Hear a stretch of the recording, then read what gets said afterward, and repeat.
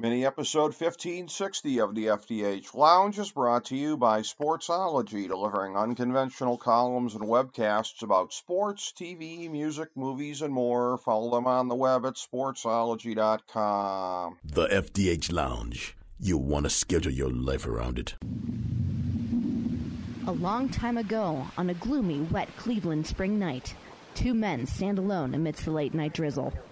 Their voices echo across the vacant station parking lot as they debate the merits of the great American radio show that have been missing for far too long.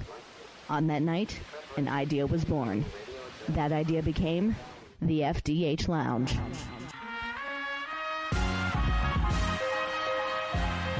Welcome to the FDH Lounge. Welcome to mini episode 1560 of the FDH Lounge.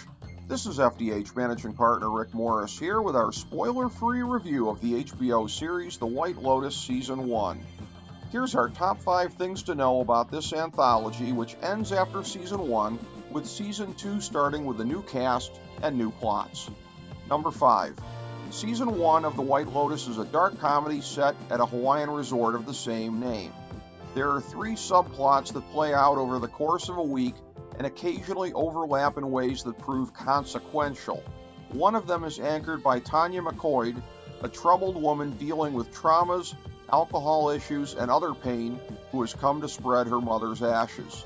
Along the way, she becomes super impressed with spa manager Belinda Lindsay and becomes full of big plans to hire Belinda away and build a wellness center around her. Number 4. Another subplot is anchored by honeymooners Shane and Rachel Patton. Rachel is a struggling journalist who got swept off her feet by the rich and pampered Shane and is realizing that she hadn't fully gotten to know her spoiled husband.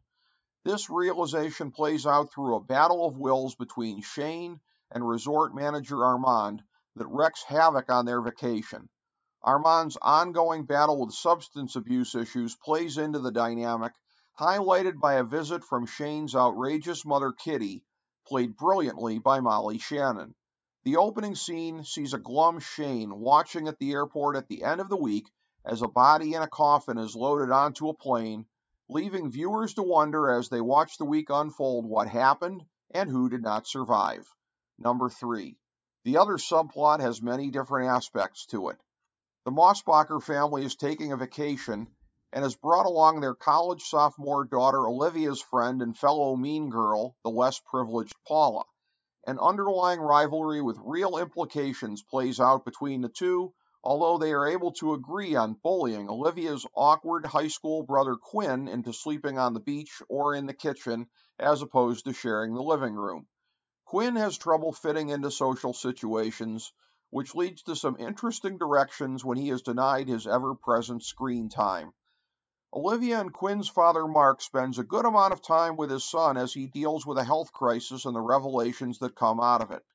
The boss of the family is the mother, Nicole, the workaholic CFO of a search engine company whose salary paid for the vacation, one that she does not fully allow herself to engage in.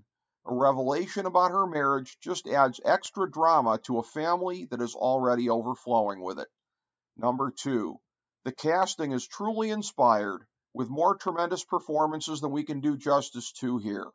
Some of the very best are turned in by Alexandria Daddario as Rachel, the woman who unwittingly signed up to become a trophy wife, Murray Bartlett as the wonderfully passive-aggressive Armand, Jake Lacey, previously best known as Plop on The Office, putting forth a tremendously punchable face as Rich Twitch Shane, Connie Britton as Nicole, the driven tech executive, and the always awesome Jennifer Coolidge as the broken mess Tanya.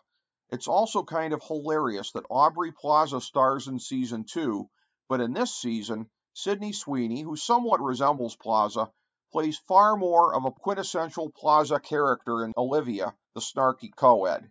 Number 1. Season 1 of The White Lotus is a tremendous anthology, one of the best that we've ever seen. There's a great blend of comedy with very dramatic human stakes that exist for all of the characters. It's incredibly sharp satire about the privilege of rich people, how they interact with their economic lessers, and whether any of them are capable of truly broadening and changing their perspectives. It is worth noting that there are more awkward moments between characters than you'll get in a Michael Scott supercut on YouTube, so be prepared to cringe many, many times per episode.